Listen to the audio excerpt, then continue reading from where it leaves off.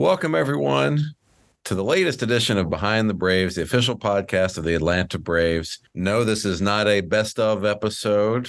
This is not a Bubba and Harry episode. This is a standard, we're back to normal, back to regularly scheduled programming episode of Behind the Braves. I'm Ricky Mass, Atlanta Braves digital media content manager, joined by Director of Braves Alumni Relations, Greg McMichael. We're happy to be back with you today and happy to have one of our great former Braves joining us today, Mike Remlinger, and we'll get into talking about Mike and introing him here in a little bit. Greg, first of all, personally, selfishly, I just want to say it's nice to be back here. I was pretty busy the last couple weeks, ran off, got married, and then flew to an island 2,000 miles away for another week to have a honeymoon, and that was all great. But I got to tell you, I was itching to get back. I got back in the office the day before opening day, which was perfect. You just get back, done with wedding and honeymoon, and right back into baseball season. And thank you to coming for my wedding too, as well. And for it was beautiful.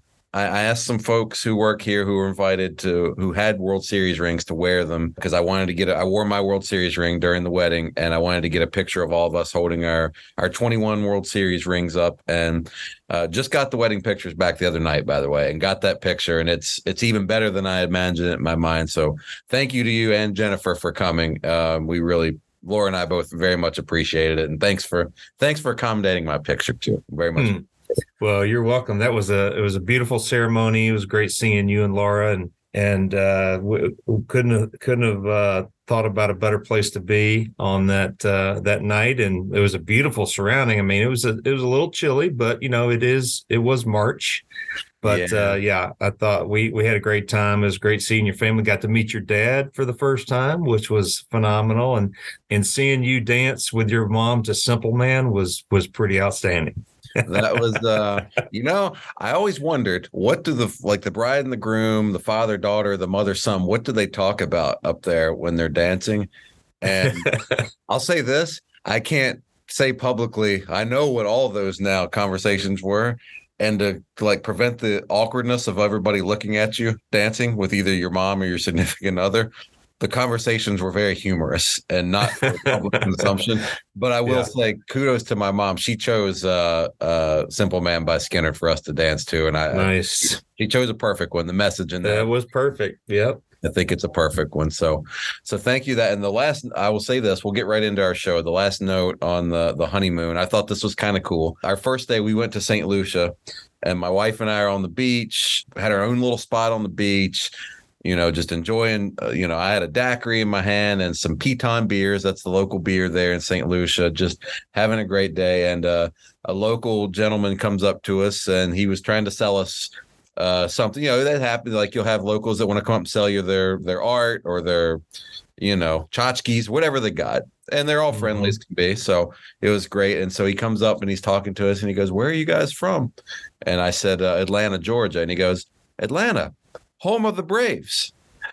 Yes, sir. That's right. So it was a good little reminder to me. And we weren't wearing anything Braves related, no Braves gear, nothing. Wow. So it was kind of a cool thing that even somebody on an island 2,000 miles away, they hear Atlanta, Georgia, and the first thing they associate with that is the Atlanta Braves. So that was pretty cool. I just wanted to throw that little tidbit out. That's awesome. Well, listen, we got a big win yesterday on opening day up in D.C. Of course, a little bittersweet with Max having to leave the game. Hopefully he's not out for a super extended period of time. Luckily, I think we've got some pretty good depth to cover us in that area for a while, if need be. But always exciting to just get the season started. It feels like, I think we didn't say this term when we were talking with Mike Remlinger today, but to me, the way you guys were talking about it as players and the way I feel about it as a fan is it feels like a national holiday to me. Opening day, it always does. It's just, I love the feeling of it all day. And it's, of course, better when your team wins, which we did yesterday. So the season is underway. Of course, we're starting on the road. And then next week we come back here to Truist Park. And we've got, it's going to be a really, really fun home opening week here. And you got all kinds of stuff going on now the season's here. What are you working on right now? Man, yeah, since we've gotten back from fantasy camp, we have hit the ground running, and we've done all of our prep work for summer clinics, for the Braves Country Battles, which are our travel ball tournaments. We've been working on RBI, all that good stuff. So if you interested in coming to a camp with us this summer, we're going to be in 48 locations. 24 of them are softball, 24 baseball, all around Atlanta. We'd love to see you guys out and be a part of that. We had a great experience last summer, so we expanded the actual locations that we're going this year. So yeah, go to braves.com/grow in the game. You can see all the things that we've got going on this year. But yeah, so the tournaments are in full swing around the Southeast in baseball and softball. And then our camps won't start till the end of May. So please check that out. And then we're also excited about our first Alumni Sunday, which is going to happen opening weekend, which doesn't always come this quickly. Seems like that we haven't had them real soon in April the last few years, but this year we have it right off the get-go. We'll have Nick Green and Mark Wohlers here in the Battery. So come to the Georgia Power Pavilion, get an autograph. We provide baseball cards for you. Hyundai's been our sponsor for years. They've done a great job. We really appreciate them. And come out and meet Mark and Nick, and then we'll be ready to play against San Diego and kick some tail there. That's right. I was just talking to somebody here in the office yesterday. Oh, you know what? I think it was Becca Fallon, who's on my team here, the social media team. She was talking about how her dad would, one of his favorite things, he used to come years ago, he would come to Alumni Sunday. Certain guys, he'd see that they were coming and he had to show up that day because he wanted to get an autograph. He was talking about how actually Skip Carey, he got Skip Carey's autograph one Sunday. It was Skip and I think a former player were the two that Sunday. And then I was telling her how similarly years ago I had come down and I got Pete Van Wieren, and I believe it was who was the former player that was with him. Oh gosh, I can picture him and everything. And I've got the hat that he signed, and I don't have it in my office here. But point being, as a fan, I always loved that. That was always a treat. When I would get to come to a weekend of Braves games, I always had to be there early on Sunday every Sunday every time I would come down, I'd buy a Braves hat. And whoever was signing that Sunday, I had them sign a hat. And then I've still got those hats. So it's always a cool treat. And gosh, you got Nick Green, who we all get to see every day now, pretty much on Bally. And you've got 95 World Series final out, the champ, Mark Wohlers. That's right. That's a heck of a way to start things off. That's great. And while we're talking about great Braves relievers, our guest today is certainly one of ours. I think you've said especially the numbers of the years that he spent here, he's maybe one of the best we've ever had, Mike Remlinger. If you haven't, just do yourself a favor and go over, like if you're listening to this, check out Mike's baseball reference page and just look at the 4-year run that he had here with us from 99 through 2002. While he was in his mid and then ending in late 30s, it's one heck of a run he had. I remember watching him as a fan, and the numbers back this up. It seemed like Mike was out there every night almost, and always getting the job done too. And then you look at his numbers and it's like, darn, he was out there almost every other night. Pretty That's much. Right. That's right. So, and I can tell, I've only met him. I only just saw him for like maybe chit-chatted briefly at fantasy camp, or just kind of saw him from afar, and then getting to actually talk to him today. Boy, I could just tell he's just a genuinely really down to earth, nice dude. He definitely comes across that way to me. Yeah, so Mike was averaged over 70 games a year. So you have to figure he was probably warming up in another 20 to 30 games that he didn't get in. So he was in the mix all the time. And then, in 99, we were in the World Series again. So these were really good teams that he was on. So that means that every game, of course, we set, I think we won over 100 games in one of those years, a couple of those years. But so that means that he was in the mix because he only came in when we were tied or ahead. So he was probably up, he was either thinking he was going to pitch, and then the Braves ended up winning, getting a bunch of runs late where he didn't have to. But that just tells you how good he was, and to put together those many games, consistently for 4 years, and then he ended up finishing his career with us. But just a great reliever. I remember I got to play with him in 2000. We were on the team, and actually the Fireman's Award that you see behind me, our audience doesn't see it, but you see it, Ricky. He was in that bullpen as well. So it was a pretty good bullpen. Yeah, Greg does have this. He's got obviously some very cool things in his office from his career and his playing days. And that, honestly, if you go into Greg McMichael's office, that's probably I think the first time I was in your office, I'm pretty sure that was the first thing that caught my eye. Well, that, and then you've got your World Series trophy front center. But I think that the Fireman Relief Award, it's like for those who haven't seen it, it's kind of like if you've seen the Lombardi Trophy that the winners of the Super Bowl get. It's silver and kind of similarly shaped, except instead of a football, it's got a big fireman's hat on top of it, and it's a very cool looking award. Mm-hmm. So it was a really treat to have him on today to talk about his career and some cool things that he got to do after his career. So you know what? Why don't I stop rambling about it, and we'll just get right into it. Here he is, Mike Remlinger. Well, hey, Mike, I appreciate you joining us on Behind the Braves. This is a good day because we got the season underway, and I know you probably feel like I do. It brings back a lot of memories and just a great time of the year when you get to leave Florida. I remember back, somebody was asking me the other day about what it was like to leave Florida. I go, well, for relievers, man, it was a wonderful day because we were ready after about 2 weeks, right? Yeah, there's no doubt about that. Those last couple of weeks of spring get long.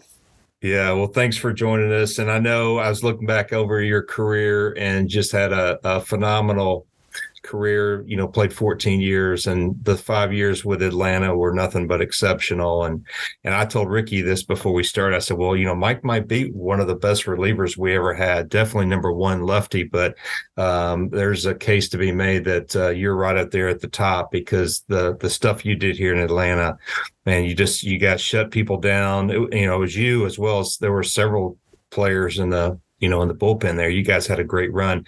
And I know you've got some great memories, but I wanted to start with just, any opening day, famous opening days for you in Atlanta or anywhere else? Well, I think Atlanta, there was a handful of things. One, it was always nice because however cold it was, you were never going to be like Boston cold or Chicago cold. It wasn't most likely not going to be snow, and it wasn't going to be Florida, but it was definitely going to be pretty good weather. And then for me, a lot of what I remember about Atlanta was besides the ceremonies we were usually having for what we had done the previous season, was also the military attributes and having the eagle on the field. That was always a really big deal to me. I felt like a lot of the pregame things that we did were always really community focused and pretty special as far as meaning. And a lot of other places, opening day is always a great day, just that new hope for everybody, no matter who you are, what team you are, and everyone thinks they're going to be Cy Young or batting champ that year, and everyone's going to win their division. So hopes are strong, and, even cold weather doesn't dampen that too much early. Well, that's a great point. I know that opening day was also special, like you said, because we were celebrating what we just accomplished the year before, and we were getting our rings, and whether it's an NLCS or a World Series ring, that was pretty special. Mm-hmm. Atlanta always did it upright, and that's something that hasn't changed. Hopefully you can come down one of these years and check us out on opening day. But with this new ballpark, we're still continuing to do it right and still continue to celebrate and have a great time. So we're looking forward to next Thursday when we celebrate opening day here in Atlanta. So it should be a good time. So you got a chance to meet Ricky yet? So I want to introduce you to him, and he's my counterpart and big Braves fan, and has been watching this team for a long time. I'm sure he remembers you well. I do indeed. It's a pleasure to meet you, Mike. I saw you in action a little bit when I came down, and I always come down and bug Greg at fantasy camp for a couple days every year, and I enjoy getting to see you guys and everything that you do. And I definitely remember watching. I mean, I've talked many times with Greg about watching him. I remember watching him as a rookie, and I remember watching you too. The first place I wanted to start, just for me, in just looking back at your numbers, looking at in particular, for a 5-year stretch where you were in your 30s and pitched over 70 games 5 years in a row, that to me is incredible. Just the durability. Especially nowadays, you just don't see guys do that. I feel like what did you attribute your durability to in your career? I mean, those are just eye-popping numbers. Well, part of it for me when I first got to Atlanta was when I first really became a full-time reliever. So whether being a starter is easier on your arm or not, I'm sure a lot of guys would argue, but you definitely have a routine that is a reliever is totally different. And I feel you're able to better maintain your arm as a starter. And so in the one hand, I had learned a lot about what needed to be done in the offseason to try to have that longevity throughout a 6-month season, whether that be as a starter or just anybody knowing how hard the season gets come August. And the other thing I think I was super fortunate about was I loved to throw. Like even on days off, I was always a guy, unless I was just totally dying, I wanted to play catch. I needed that feel. And sometimes it might only be 5 or 6 throws, but I needed to get a ball in my hand and let it go. And I loved the opportunity to be able to help my team every night. And I took pride in being able to answer that bell. And Greg knows that. As relievers, I think all of us did. And that was one of the things, again, that made it easy and also made it special in Atlanta, as we had such a great group down there that everybody was doing the same thing and we were all just trying to keep it going. Well, and you touched on it, switching from starting to relieving, and I'm sure you get the question a lot, but I would just love to hear, like, was that process?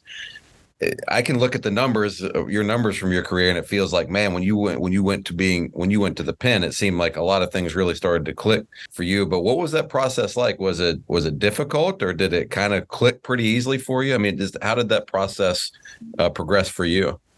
It really all fell into place, just like a lot of things for me later in my career. I'd been in Cincinnati, and at that point, still wanted to be a starter, but I couldn't be consistent. Ever since I had gotten hurt early in my career, being a starter became different. And then my second year in Cincinnati, they had no lefty in the pen a lot of the time. And I've been up and down so many times. I was like, hey, I'll pitch out of the bullpen instead of throwing my bullpen sessions in between starts. And they're like, really? And I'm like, yeah, really. And I'll do anything I can to stick around, because I knew my starts at times weren't going to keep me there. And I for one, I had a great group of relievers there between Jeff Brantley and Stan Belinda and Jeff Shaw, and guys that really taught me how to be a good reliever. And it came easy to me. Like the idea of, like, that phone would ring and I'd be totally fine. As soon as they're like, hey, it's you, that adrenaline just starts pumping, the jacket would come off, and all you want to do is be ready to answer the bell. And I think Atlanta identified that a lot quicker than I did, because as soon as they traded me, they had told me, look, you're going to be a full-time reliever with us, and that's what we want you to do. And that really made my whole situation even better for me, because that's what I wanted to do at that point. I knew that's what I was better at. Yeah, there's something about in the bullpen, there's a little less thinking that goes on. Like you said, a lot of times you do all your preparation before the game, and then when that bell rings, you get up and you do it.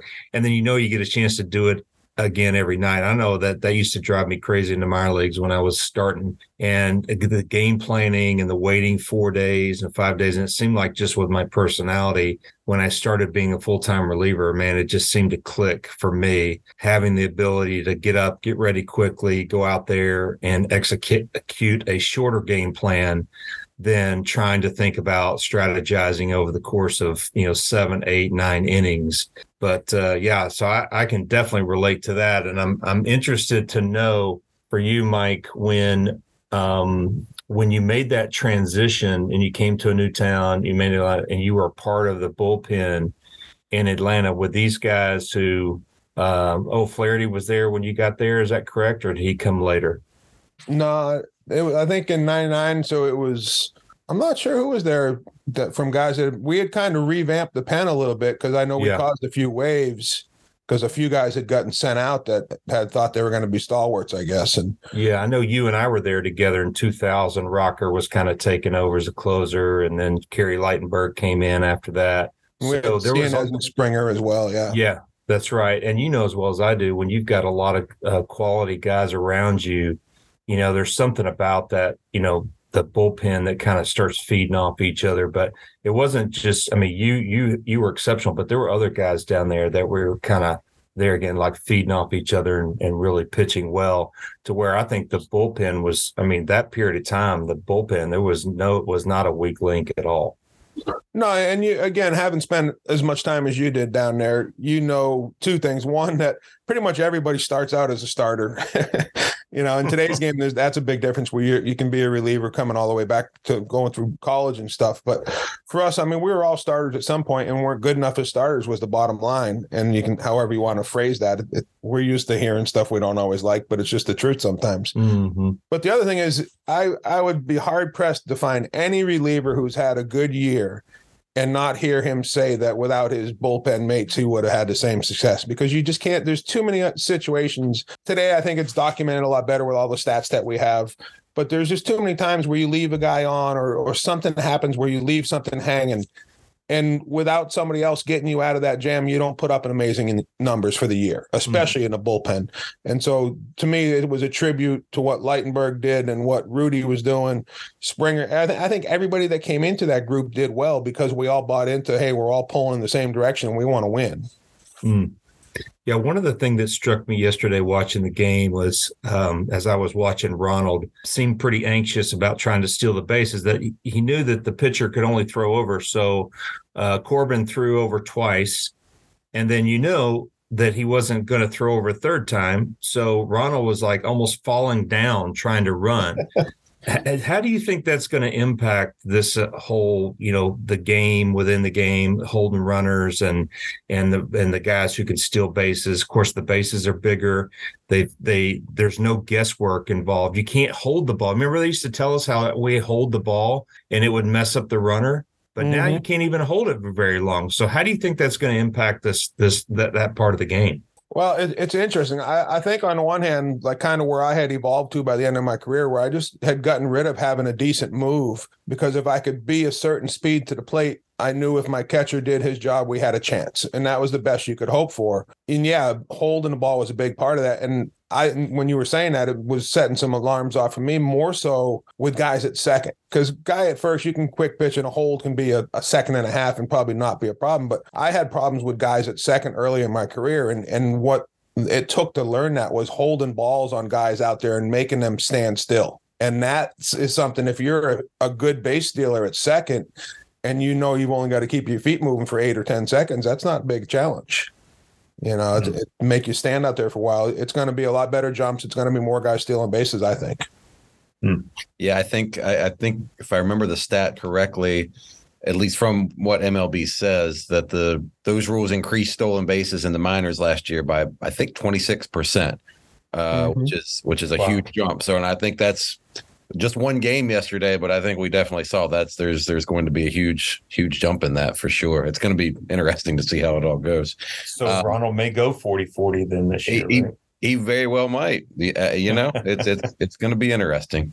Yeah, it will definitely be interesting. And early too, like everybody's got those fresh legs and they're ready to try to steal bases. Let's see where we're at after 100 games. Things slow down. It's not always about the jump. That's true. Yeah, that's right. One thing I wanted to ask you, as a fan, I can remember watching you pitch. I can look at your stats now and I can have thoughts or memories in my mind of what maybe would have been the biggest highlight for you and being an all-star and all that. But in your mind, like if I asked you, what is the biggest highlight for you personally in your career? Like if you think back on your favorite moments or times in the game, what is the first thing or some of the first things that come to mind for you? A lot of it for me has to be with Atlanta because it was all about winning. And so that first year in 99, going to the playoffs, for me, establishing myself and having the success that I had early, gaining Bobby's confidence and seeing how well he knew how to use me and what situations he put me into and who he pitched me behind and how all those things just kept working in my favor.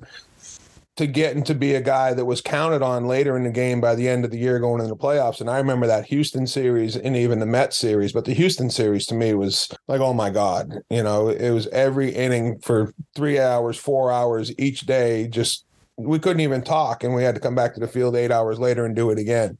And just incredible. That whole postseason that year was really special, except for the Yankees part. Right. Of course.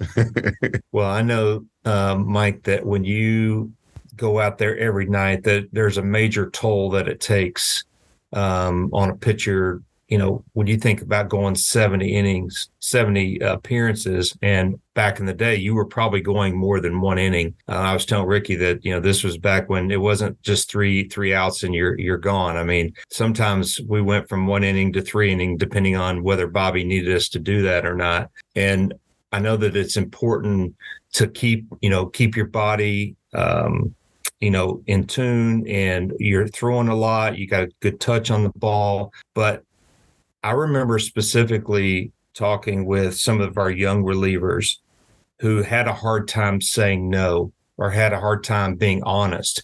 Do you ever remember a time during that stretch of the 4 or 5 years where you were going 70 appearances where they wanted to use you 4, 5, 6, 7, 8 nights in a row? Did you feel like, were you one of those guys that like, hey, you just knew you needed a break, or did you just kind of let it go?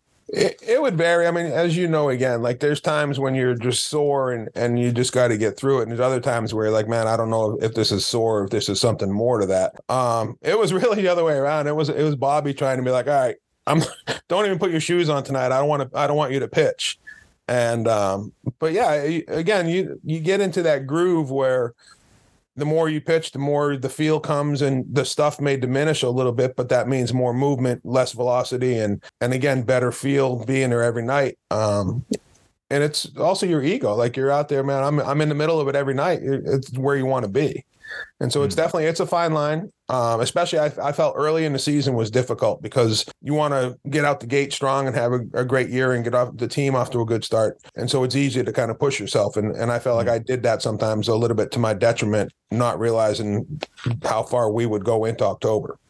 Right. Did you feel like that most of that was put on our shoulders as far as how you felt? I always, when I see a guy like Max yesterday, he throws a couple pitches, he kind of feels something, but he doesn't have the option of staying out there. He basically told him, I can't pitch again, I can't pitch. But I felt like that more felt on our shoulders back in the day, where we had to really pull ourselves out, and that the coaching staff, the trainers, left it up to us to determine whether we were going to do it. And of course, you have your ego. I feel like that some of that's taken away now. Do you sense that? Absolutely. I think it was definitely more on the play, especially in Atlanta, because guys were older. And so there was that respect for, you know yourself better than we do. You need to be honest with us. And there was also that understanding that you could be honest and it wasn't going to hurt your appearances a week later. Like there was other places where if you say you're a little sore and I need a day off, you might not pitch for a week. And that didn't happen in Atlanta. It was all about getting on the field and winning. But I do feel in today it's been taken away and a little bit more on the soft hands approach. And that again, it's a fine line because the reason it's being done is data says that it's going to help guys stay healthy longer. But I would, again, for me, I would always argue that because I was a guy that wanted to throw every day. Mike, I did want to ask a little bit about your post-playing career. I was reading up on you a little bit, and I saw that you spent looks like some significant time on USO tours and going around to military bases and speaking with troops. And I'm so fascinated by entertainers or folks like yourself who've done that for our service members. Just wanted to see if you could just share a little bit of your memories of just that experience and what that was like. Oh, heck yeah. I'll talk a year off about those. I got really lucky. So I had fallen into an appearance. It was a guy who used to be one of the clubhouse guys out of Colorado Springs. Used to do some stuff, and I knew he was doing it, and I had told him, probably post-career. And one winter, he got hung up. He was doing something in Alaska, and I don't know if someone bailed on him, but he called me like, can you go to Alaska with Lee Smith and Fergie Jenkins the week before Christmas? And I'm like, heck yeah, I can go. Those two, are you kidding me? And so I did that. That was, I think that was 02 or 03 when I was with the Cubs.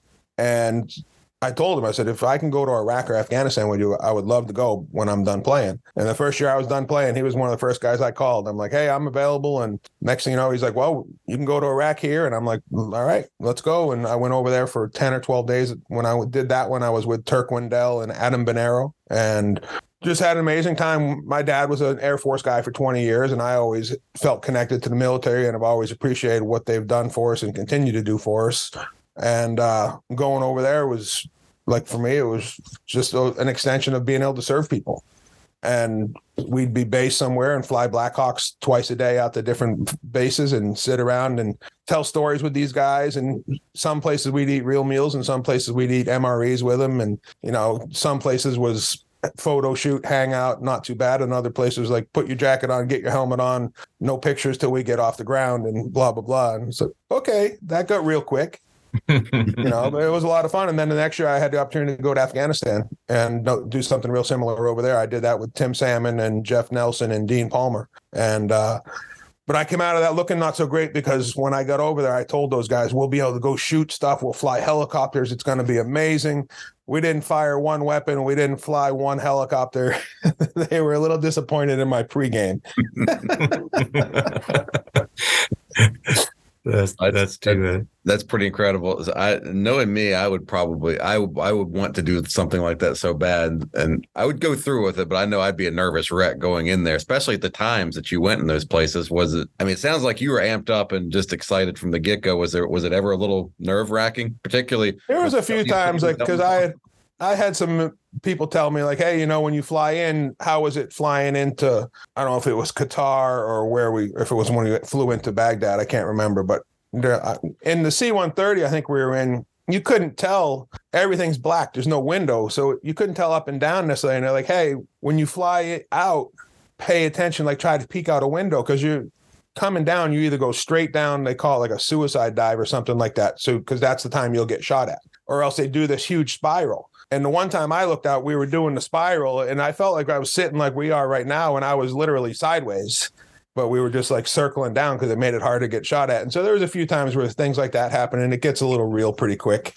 We were in a helicopter my first year in Iraq in Baghdad, flying out somewhere over the desert, and all of a sudden you could just tell, just like with us, like all of a sudden it's game time, right? We're not playing, like, shut up, here we go. And it just got real quick in the cockpit section, and we've all got headphones on, and I look at our staff sergeant, who I called our tour guide, and I'm like, hey, Sarge, what's up? He goes, I told you, until you see me get worried, you got nothing to worry about. And so he played it off, and we hit the ground, and a couple Humvees went flying out the gate and into the desert, and found out later that they had seen some stuff that wasn't supposed to be there, and they got us on the ground real fast. And it, like I said, when the game changes, but we weren't in danger at all. And I knew that. I mean, there'd been people with a lot bigger name than me going over there. And I'm like, if those people are safe, then I know I'm safe, because they sure don't want the publicity of someone like that getting hurt. There's always a chance, but I had faith. That's amazing. That's crazy. Well, Mike, as we finish up, tell us a little bit about what you're doing these days. I think the last I talked to you, you were renovating your family home. So are you still working on that? And how's it going? I am still working on that. I've almost made it to the downstairs portion. Nice. I was painting a bunch the last couple of days. I had, and my back decided that was enough of that. So I took a few days off and started cleaning up my fishing gear. The body determines how often I work. And so, as I was saying earlier, I got guys working on some trees in the yard today, and I'm not doing a whole lot besides just enjoying my Friday, but plenty of work to be done, doing painting, flooring, all the hard stuff I like to think is done, but I got some windows that I need to replace here pretty quick, and keeping me busy though. I got to get it done before May, when the fishing gets really good. There you go. So this is Middleton, right? Is it, you call it Middletown or Middleton? Or well, I was in New York, actually, where I was born. I'm in Plymouth, Mass, so it's technically Manhattan, but I say Plymouth because then I can say the Pilgrims and the Rock and the Mayflower, and then people will remember. There we go. Now, are you a freshwater or saltwater fisherman? I am now a saltwater guy. I was always a freshwater guy. I was, as you know, I had my bass gear everywhere I went. And then when I moved to Colorado, I became a big fly fishing. Well, Bobby Dews actually got me into fly fishing initially. And then that translated to living in Colorado and being a fly fishing nut. And then moving back here and becoming addicted to catching stripers and bluefish. So kind of come full circle, I guess. Yeah, well, those blues aren't no joke. Those no, things, and see, I like to eat them too.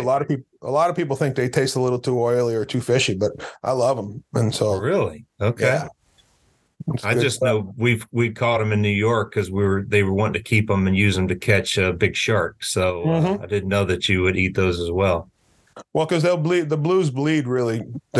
Like, you got to be careful because you got to cut them to bleed them, but you don't want to do that if you're standing in the water fishing either. Evidently around here, there's now great whites where I grew up. Yeah, that's right. I don't want to be no shark bait. No. Well, this has been a lot of fun catching up. We appreciate you being on, and best of luck. And thanks again for coming to Fantasy Camp. You were a big hit, and we definitely want you to come back and join us again next year. Yeah, that's always a lot of fun. I love getting to meet those guys, and it's hard to describe to people that have never seen it. It's an amazing experience, and it's something people will remember for the rest of their lives. It really is. So, well, I look forward to coming to Atlanta too. Hopefully, we'll get down there for an alumni weekend this year. Yeah. Let us know. We'd love to have you. All right, appreciate you guys. Thank you, Mike. Enjoy your day. Take it easy, Mike. See you, buddy. Bye. Bye.